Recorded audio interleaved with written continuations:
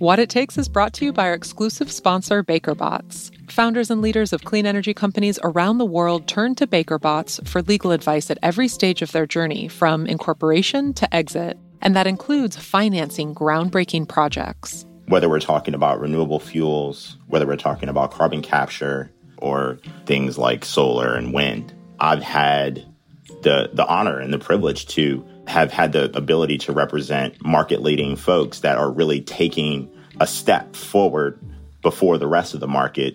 Kyle Hayes is a special counsel at BakerBots within the firm's Global Projects Department. He's one of the lawyers making world-leading clean energy projects a reality. We'll hear more from him later in the episode.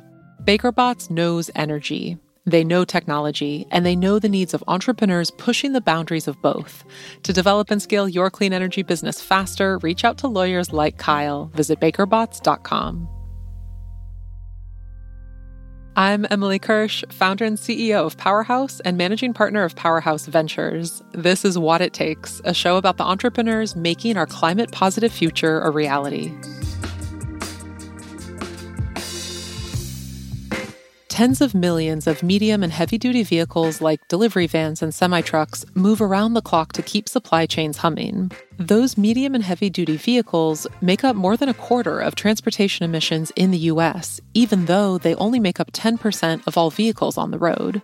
We need to electrify medium and heavy-duty vehicles to meet our climate goals. But equally importantly, we also need to build and operate charging infrastructure to power them. That charging infrastructure is exactly what today's guest, Terawatt Infrastructure CEO Neha Palmer, is building. Terawatt has been purpose-built to provide large-scale EV charging solutions for fleets. So any kind of a fleet where you have a complex charging need, high power, specific locations, we can provide that. Terawatt develops, owns, and manages charging infrastructure for medium and heavy-duty vehicles. They integrate hardware, software, grid interconnections and grid services, on-site chargers, and, in some cases, even on-site generation. They have a growing portfolio of land in strategic locations across the country that they've purchased to enable them to build and operate that charging infrastructure. There are a lot of different components, but it's very similar to other industries, like data centers where I come from. So I think we're up for the task, but it certainly is a lot to think about at one time. Terawatt brings together a team of experts from data centers, transportation logistics, and electric vehicles. Their facilities act like filling stations and power plants at the same time. A Terawatt charging hub could look different depending on the location. Urban location would look different than something that's a little bit more outside the city limits. But you would also see multiple fleets, perhaps co-located in a location. You would see charging infrastructure, maybe some other energy elements such as behind-the-meter storage, on-site generation, everything required to really provide, again, that complex charging solution that would be for either larger battery formats or fast charging in large fleets. Railroads and highways were groundbreaking for transporting goods across the country. Now, Neha and the Terawatt team are on the front lines of the latest revolution in heavy-duty transport, electricity. And the more complex and high-powered the charging needs are, the better suited Terawatt is for the task. We need infrastructure on the scale of something that happens every century. We had railroads 2 centuries ago, national highway network, a century ago, and now we'll get to still use some of that infrastructure, but we need to build all of this electric charging infrastructure for that next generation of transit and transport. So really, we want to be on the ground floor of building that backbone here in the U.S. and hopefully beyond in the future. I sat down with Neha to learn what it takes to electrify a sector with such massive energy demand. We talked about Neha joining Terawatt after leaving Google, where for nearly a decade she was a key figure in their ambitious renewable energy strategy. We started with Neha's childhood in the Bay Area, growing up in an Indian American family that took every chance possible to explore the outdoors. I want to start with where you grew up, which is in the San Francisco Bay Area in Walnut Creek, which for people who don't know, Walnut Creek's about 20 minutes east of Oakland. As a kid, I know you spent a lot of time outdoors with your family, camping and hiking. Were those trips common amongst your peers? And what were those trips like with your family? So we certainly were probably unique amongst Indian families in that time in terms of, I think of us, all four of us learning how to ski together. My parents had never skied, so all taking lessons at the same time. And we were probably one of the few Indian families on the mountain at the time. But it certainly was, we had a nice tight-knit group and we would all do our trips together. We'd go camping, hiking, skiing, just spending almost every free moment outdoors, really. My dad in particular really loves adventure. And so he would take us on his adventures. And it really is a important part of my childhood and really what I still love to do today when I have free time. Do you have a most memorable trip or a most kind of out there adventure? I do remember being really small, and my parents really love Yosemite, and we've crawled over every inch of that park now, but being really small and looking up at Nevada Falls and thinking, who would ever have the strength to hike up there? And that's now our family hike. We do that all the time. Wow. So really, there's that transition from, wow, that's really challenging. And my parents, being immigrants, they didn't grow up hiking, to that being something that we do as a family together all the time now. I love that. What a metaphor, too, for your life. Wow, that looks really hard. Oh, now I do that every day. Yeah. How do you think those trips influenced you, maybe beyond that sense of your own ability? I think it's an observation of the environment that, I've lived almost all my life in California, except for a few years. And so really being attuned to changes in the environment and how does that affect, my ability to do the recreation things I want to do? But how does that, just make you feel as you move throughout the year? And I think we talked a little bit about winter feeling shorter these days. And I think growing up, spending a lot of time outdoors has made me, again, really attuned to what's going on outside. I know you were exposed to the field of engineering as a kid through many members of your family, including your dad, who's a civil engineer and who started his own business when you were in elementary school. What was it like for you as a kid and a teenager to have a dad who's both a civil engineer and an entrepreneur? And what do you think you learned about entrepreneurship from your dad? I think I learned that you can do it, right? I think a lot of people get scared about starting their own business, but he was determined and, he gave up some security to make that leap. And I saw him be successful at it. So that's a great example to see. It also just gave me the familiarity I needed to go into engineering. I don't think I actually knew much else, just given the people that I was surrounded with as a child. And so that was, again, a sense of familiarity and maybe comfort. I could see what he was doing and thought to myself, I can do that, and maybe even take over the family business, which I did not do. But, I think it really influenced me in terms of just having that sense of familiarity. For undergrad, I know you went to California Polytechnic State University, or Cal Poly at San Luis Obispo in California, and studied civil engineering with an emphasis on water engineering. Why Cal Poly? And then is there a why behind civil engineering beyond the familiarity? And then why water? Why Cal Poly is I had a cousin who went to visit and really fell in love with the campus. So that was maybe more driven by the location. Civil engineering, again, was so familiar to me, and it just felt like, oh, I know what this is. I can do this. And then the water engineering, I think I didn't realize at the time, but I always had this interest in the outdoors and the environment. Things like the snowpack measure always intrigued me. And so that's obviously very tied to water engineering here in California. And again, it was the field of civil engineering that I felt most tied to being outside and the elements. So started down that path and, really enjoyed what I learned from that perspective when I was at Cal Poly. And how did the program influence you and your thinking, the way you approach problems? Yeah, it's funny. I have this debate with some friends who are liberal arts focused. And, I really do think engineering is such a wonderful education. It teaches you how to think in a very structured manner.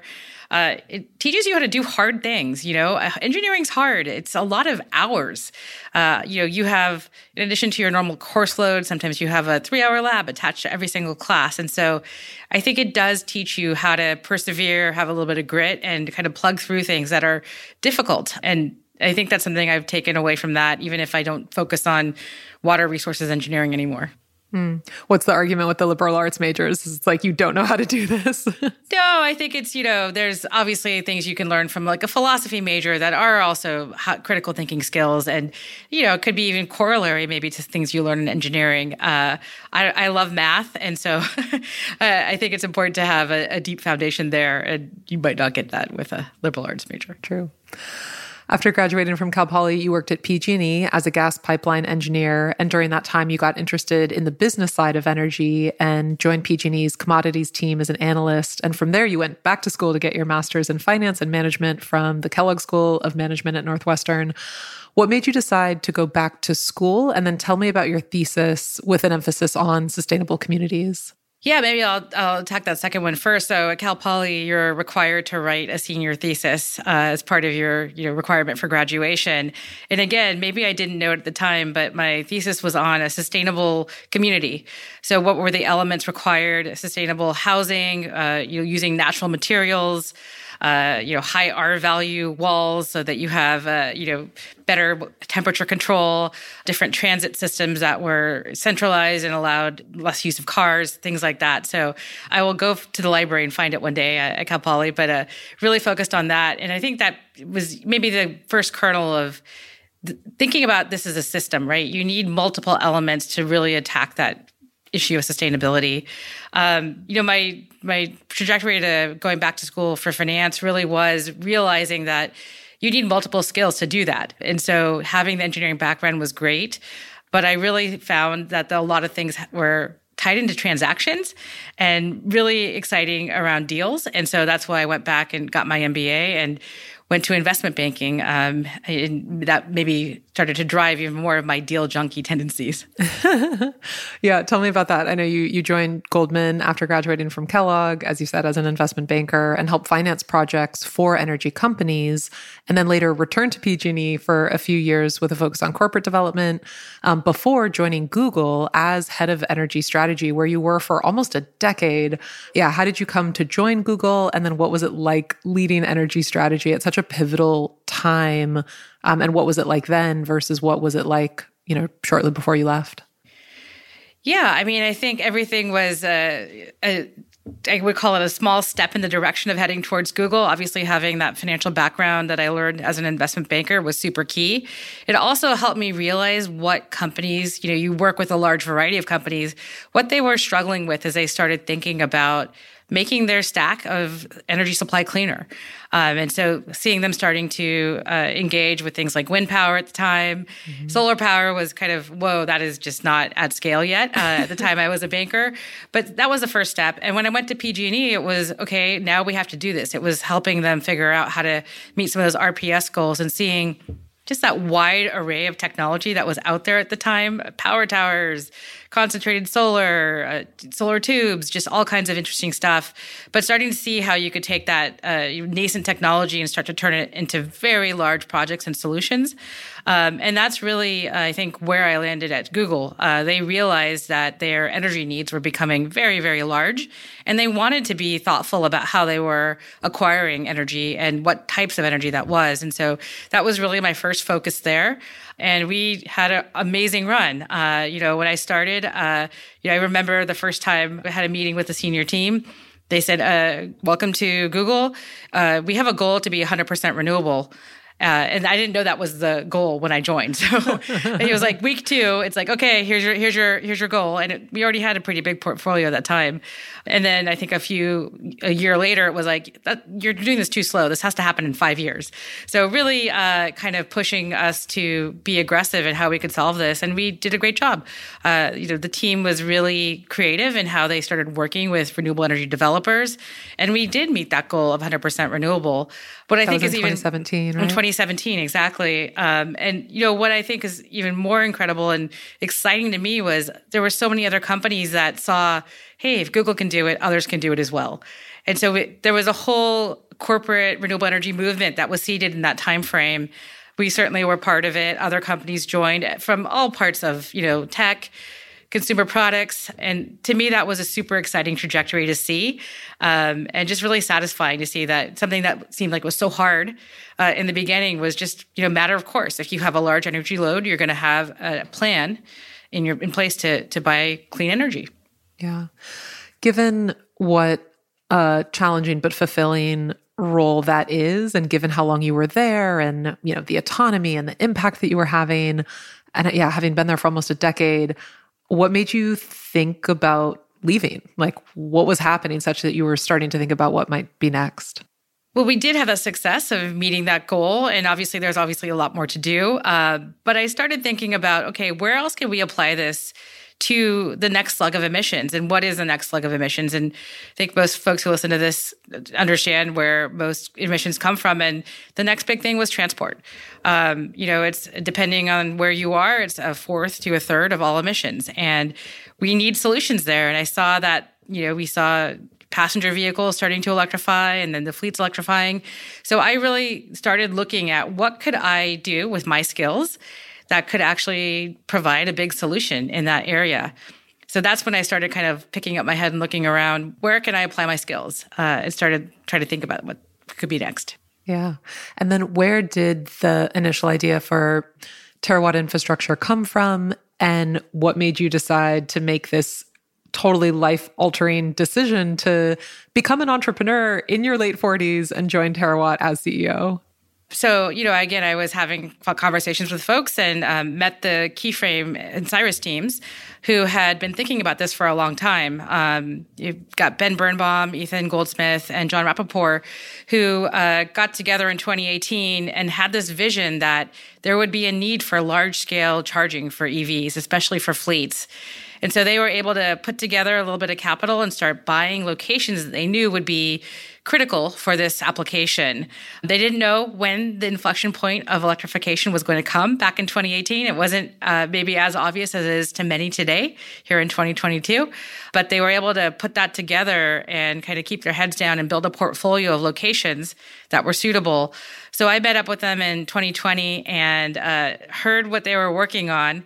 And, I actually, and it was the middle of the pandemic, I got in a plane and I hadn't traveled anywhere for almost a year and, met them in their offices in New York. And we just had this amazing whiteboarding session. And I realized, you guys are building a data center. It was the 2x4 moment where I realized I've already done this. And this is exactly the type of skill that you need to build these large EV charging stations. And very quickly, I realized this is exactly what I want to do. So I flew home and the very next day signed up to help found Terawatt and bring this operating company and start building these hubs. When you signed and then the next day told them that you were in, was it pure excitement and joy? Or was there a feeling of terror? Probably all of the above. I've worked at big companies my whole life and come into very structured environments. And so this was certainly going to be a challenge, but just really a lot of excitement. We have so much white space here, and there's so much need for solutions that I was just incredibly excited to be able to start moving in that direction. So I would say excitement probably weighing out the terror. Good. So I know Terawatt was legally formed in March of 2021 after you joined as CEO, and you've raised $100 million through the private equity firms that you mentioned, Keyframe Capital and Cyrus Capital. What was already in place when you joined? And then what were your first moves as CEO when you joined about a year ago? So we had that really great head start of a portfolio of locations that can be a long lead time item in finding and developing charging hubs. So that was a really great head start to have. But my role was to build this company. So start hiring the expertise we needed to start building out these charging hubs. And that's everything from, finance, business development, operations.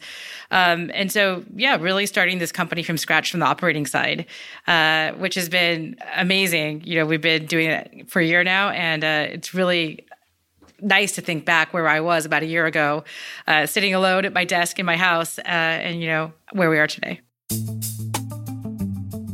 Coming up, Neha makes the case that creating change via a startup can be just as impactful as the change created by a large company. But first, What It Takes is brought to you by Baker Botts, the global law firm trusted by clean energy and climate tech leaders. At the top of the show, you heard from Kyle Hayes. He's a special counsel at Baker Botts, working on the legal structures to support wind, solar, battery storage, renewable fuels, and carbon capture plants. Helping folks build projects, helping folks buy and sell projects, helping folks finance projects. Kyle started his legal career as a federal regulator of electric transmission and natural gas pipelines before moving into the clean energy industry. After nearly a decade of seeing rapid growth in renewable development, he's still blown away by the scale. I am. It's really just an amazing sight to see these large-scale projects up and close. Building, acquiring, and selling those large, complex projects requires a lot of complex legal work. Kyle simplifies that work for clients so that they can focus on building more clean energy assets faster. One of the things that I love the most about this practice is that it really is this intersection of law, economics, and engineering. There's so many operational aspects of projects that are really relevant to how we structure legal agreements and how we think about the allocation of risk. We have shown for a very long time that we have all the capability to get these projects done.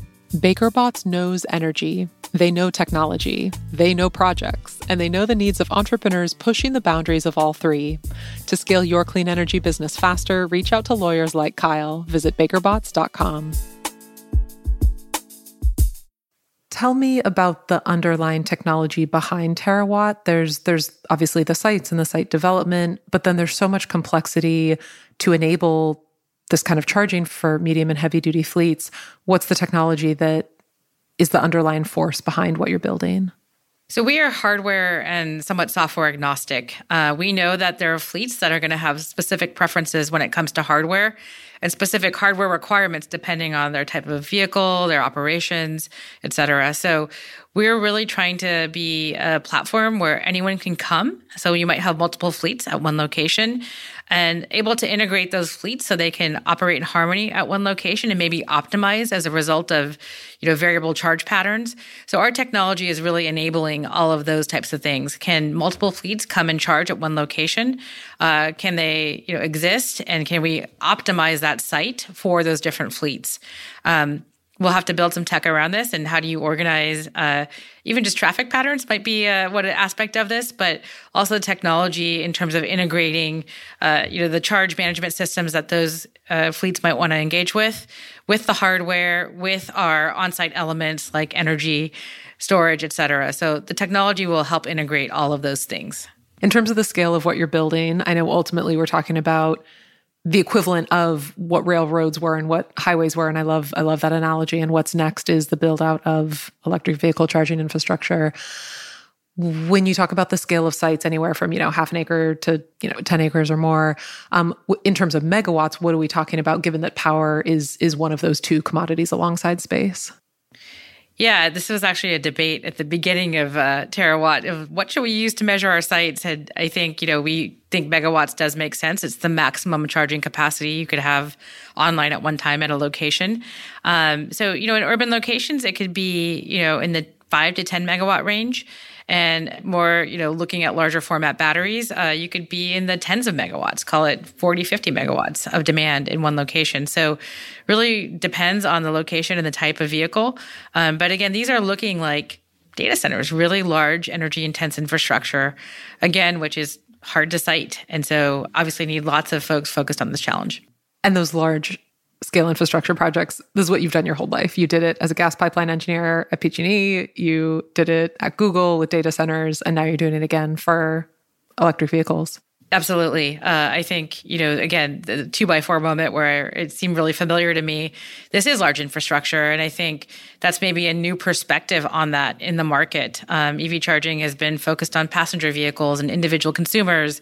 This really is a step function change in how we're approaching what needs to be built to power these fleets. And so, the large infrastructure is maybe alongside the deal junkie tendency in me as something that's really attractive about what we're working on here. I know Terawatt already has a couple customers signed on. Can you give me a sense of who those customers are, and then what exactly are they paying Terawatt for? Yeah, so we're super excited to have these first customers.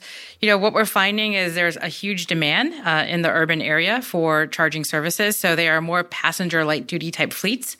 And they're paying us for, again, that full stack solution. We have the real estate, the interconnect, all the charging elements. And so they're paying for space and power. And for those that know data centers, that's a very common commodity in that business as well. But they need a place to know that they can come and charge. And then they need that charging as well. So we're providing both of those elements to these customers. And so they're literally paying for the energy, or that's how you're charging them? Yeah, I mean, I think there's a space component as well, which depending on the location can actually be quite critical. And then, just as other companies charge for charging services, very similar to that as well. Got it. And then back to that earlier question of what would someone see if they were at a site, or what would a customer's experience be if they're a customer of Terawatt? Walk me through what that would look like. Absolutely. So they're going to be able to come into a site. Hopefully it's very clean and neat and organized, and it's very clear if it's a multi-tenant location where their corner of the site might be. They're able to pull into a spot and know that they will have a charging port. If they are in a time crunch, they won't be waiting. They will be able to pull right up and start charging right away.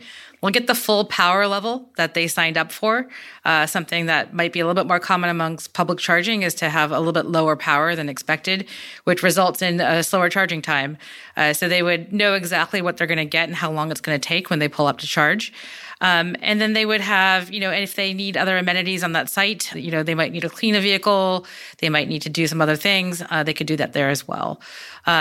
I would say it depends on the fleet too. If you have larger format vehicles that might be there longer, there may be a little bit different experience. But what we really want to make sure that the customer has is clear line of sight to having that access to that charging capacity at the time that they need it. And then I know you said these sites, they can be in urban environments, rural environments. It's wherever they need to be for fleets to get the power they need. How big are the sites? Like, give me a sense of, if it's in an urban environment, I imagine it's smaller, but what are we talking in terms of just, you mentioned space as one of the two commodities, sure. Space and power. So certainly urban locations are harder to find large surface parking lots. That if anyone has one, I'd love to talk to you. But so it could be as small as an acre, depending on the location. And, in more exurban areas, it could be tens of acres. So it really depends, again, on the type of fleet that will come there and what they want to do there. Some fleets may want to have a little bit of room for operations, and so they would have maybe some non-charging space that they need. That's probably going to be more well-suited to locations that are not in tight real estate markets within the urban core. But urban core might be a place where they might be moving through on a faster basis. The first sites that are operational, where will they be and when will those be online? Yeah, so they're going to be where our customers are demanding them. Obviously, California is always going first with everything, and that is true for electrification as well. So a lot of the demand is in California, just given incentives that we have at the state level.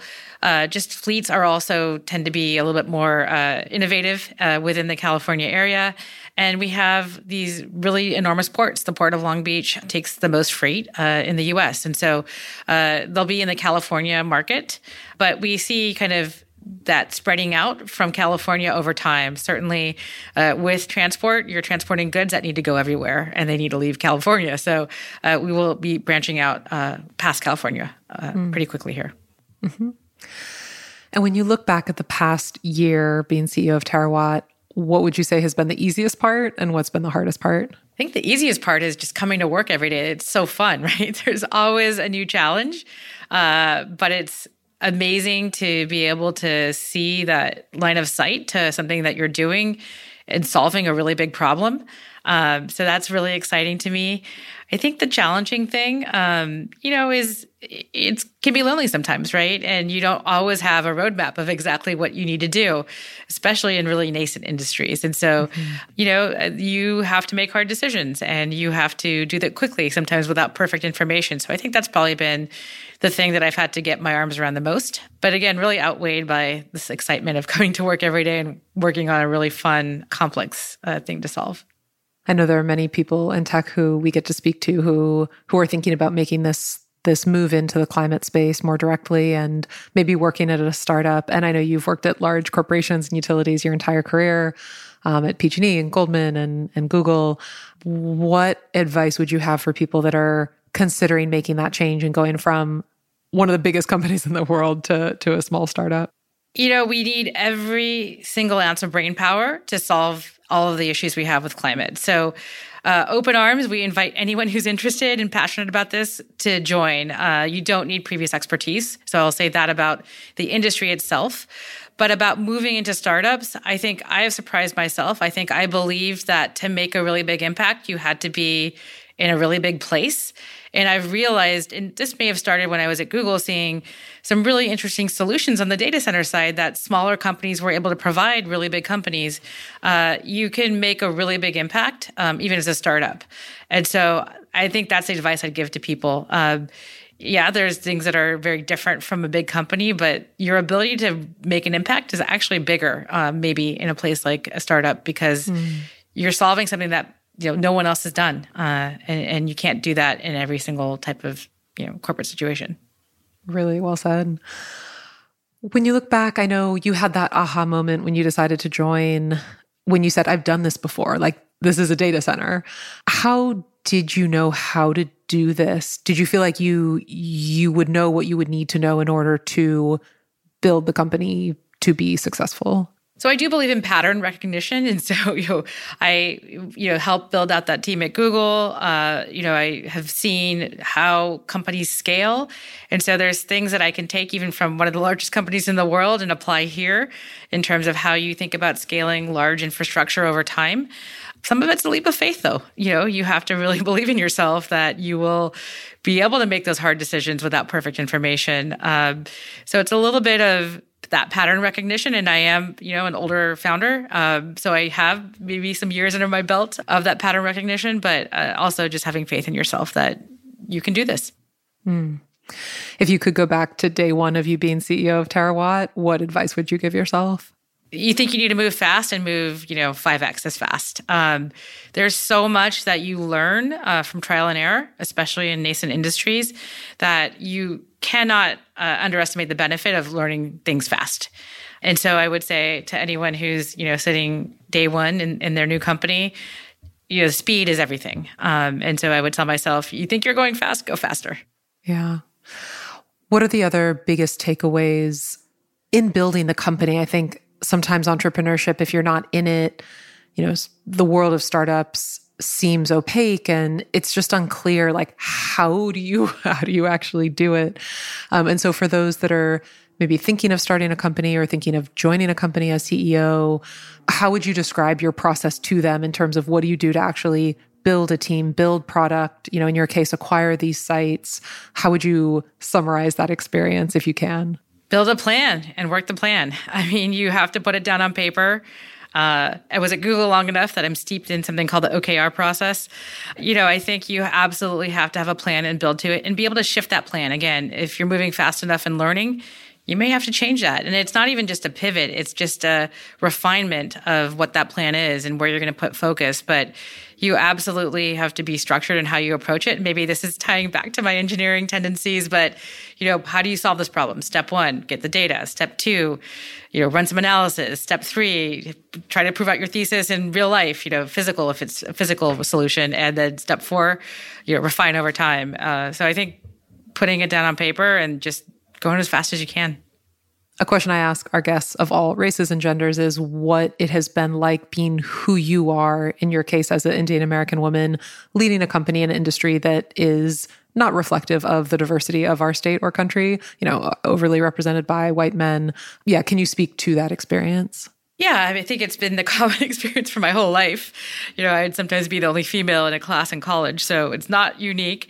I think for me, it's been I'm hiring a lot and I'm thinking about this new industry and who gets to participate, and thinking back to my tech time, that's an industry that has been catching up in terms of representation of non-traditional folks in that industry. And for me, being on the ground floor, being in a position where I'm hiring lots of people, I really want to make sure, obviously there's equity in what we're building and where we're building it, but there's equity in who gets to participate in this new industry.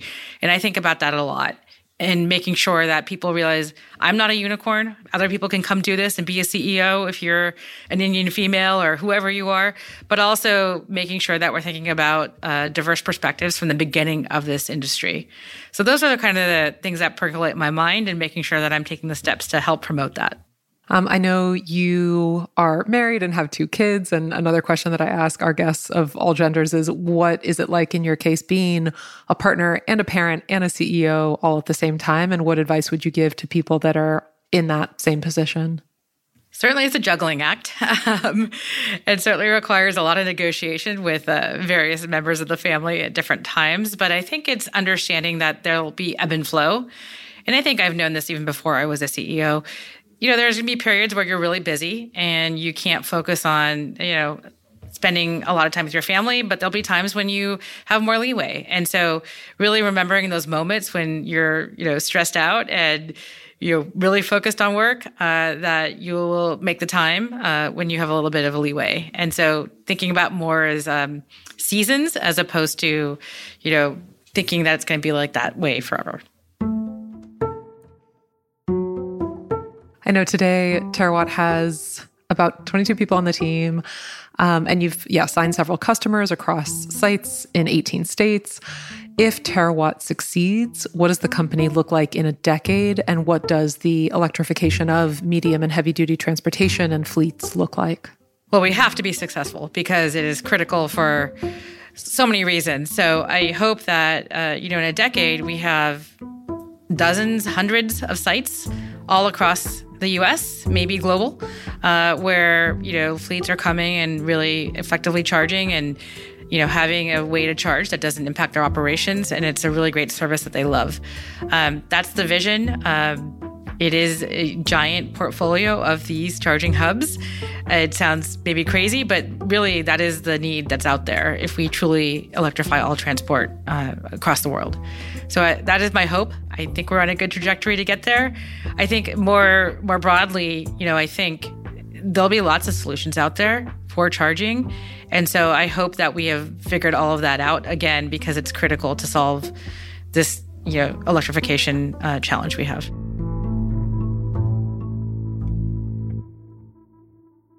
Let's move into our high voltage round. As you know, quick questions, quick answers, quick like a few seconds or a few words. Starting with, Neha, if you were an animal, what animal would you be and why? An elephant. My maiden name actually had the same letters as elephant, and I love that they have long-term great memories, something that I pride myself on. I love it. That's my favorite too.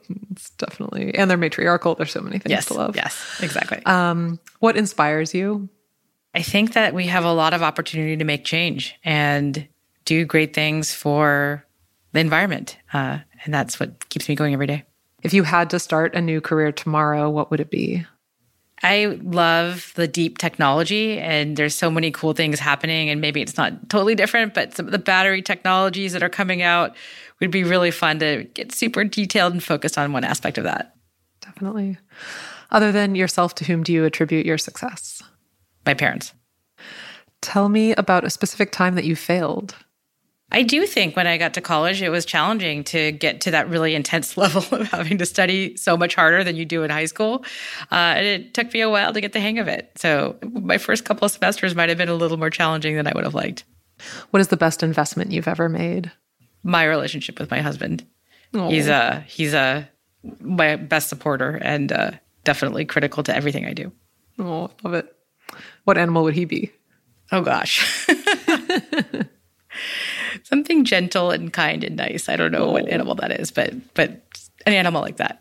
Love it. What's something that you thought was true that you no longer believe? I think what we talked about earlier, that you have to be at a really big company to make a big impact. Who has had the biggest influence on your life and work, and why? My dad. And because I'm almost exactly like him. He must be cool. What is your best trait? I can flex into lots of different roles and topics pretty easily. What is your worst trait? I'm very impatient. If you could change one thing about the world, what would it be? I think that oftentimes, especially today, people see things as like a very distributive zero-sum game. And I think it's, I used to teach negotiations, and you expand the pie. Like, we should think about ways to expand the pie. If there was just one person who was going to hear this podcast, who would you want it to be? My kids, 2 of them maybe. Oh. Finish these sentences for me. Companies fail because they don't move fast enough. If you really knew me, you would know. Pretty goofy. I love it. I love it. As somebody who also identifies as goofy, but I don't think anyone would think that of me unless you really know me. I resonate. Success is addressing this really big challenge we have to address the climate. If I could have done one thing differently, I would have taken a gap year, maybe to be a ski bum. No, I mean, there's always different things that you can do, but your path is your path, and that makes you who you are. So it's hard to say what that would be. Totally agree. If the world knew me for one thing, it would be being able to drive really elegant, nice solutions for really big problems. I'm most proud of my family. Last question. To build a successful startup, what it takes is grit, perseverance, and just wanting to do it with every bone in your body. Wow, what a way to end. Neha, I am so grateful that you are doing what you're doing and that you took this leap into entrepreneurship. Given everything you've done, I can't imagine a person who's better positioned to make this company a success. So honored to know you and really grateful for you for sharing your story. Thank you, Emily. Neha Palmer is the CEO of Terawatt Infrastructure. Join us for new stories each month of founders who are building our climate-positive future, their upbringings, their risks, their failures, and their breakthroughs that are transforming our world. I want to thank our exclusive What It Takes sponsor, BakerBots. To scale your clean energy business faster, reach out to their global team of lawyers. Visit bakerbots.com. What It Takes is produced by Powerhouse with support from Postscript Media. Powerhouse works with global corporations to help them find and engage with startups that have the technology that they're looking for. Powerhouse Ventures backs entrepreneurs building the digital infrastructure for rapid decarbonization. You can learn more at powerhouse.fund. That's powerhouse.fund. Follow us on Twitter at JoinPowerhouse, and you can follow me at Emily Kirsch. If you enjoyed this show, I would love it if you gave us a rating or review on Apple or Spotify. We read and really enjoy receiving them. Or send this episode to a friend or colleague who you think would enjoy it. Our executive editor is Stephen Lacey. Dalvin Abawaji, Ann Bailey, and Sam Woolforth helped produce this episode. Sean Marquand and Greg Villefranc are our engineers. I'm Emily Kirsch. This is What It Takes.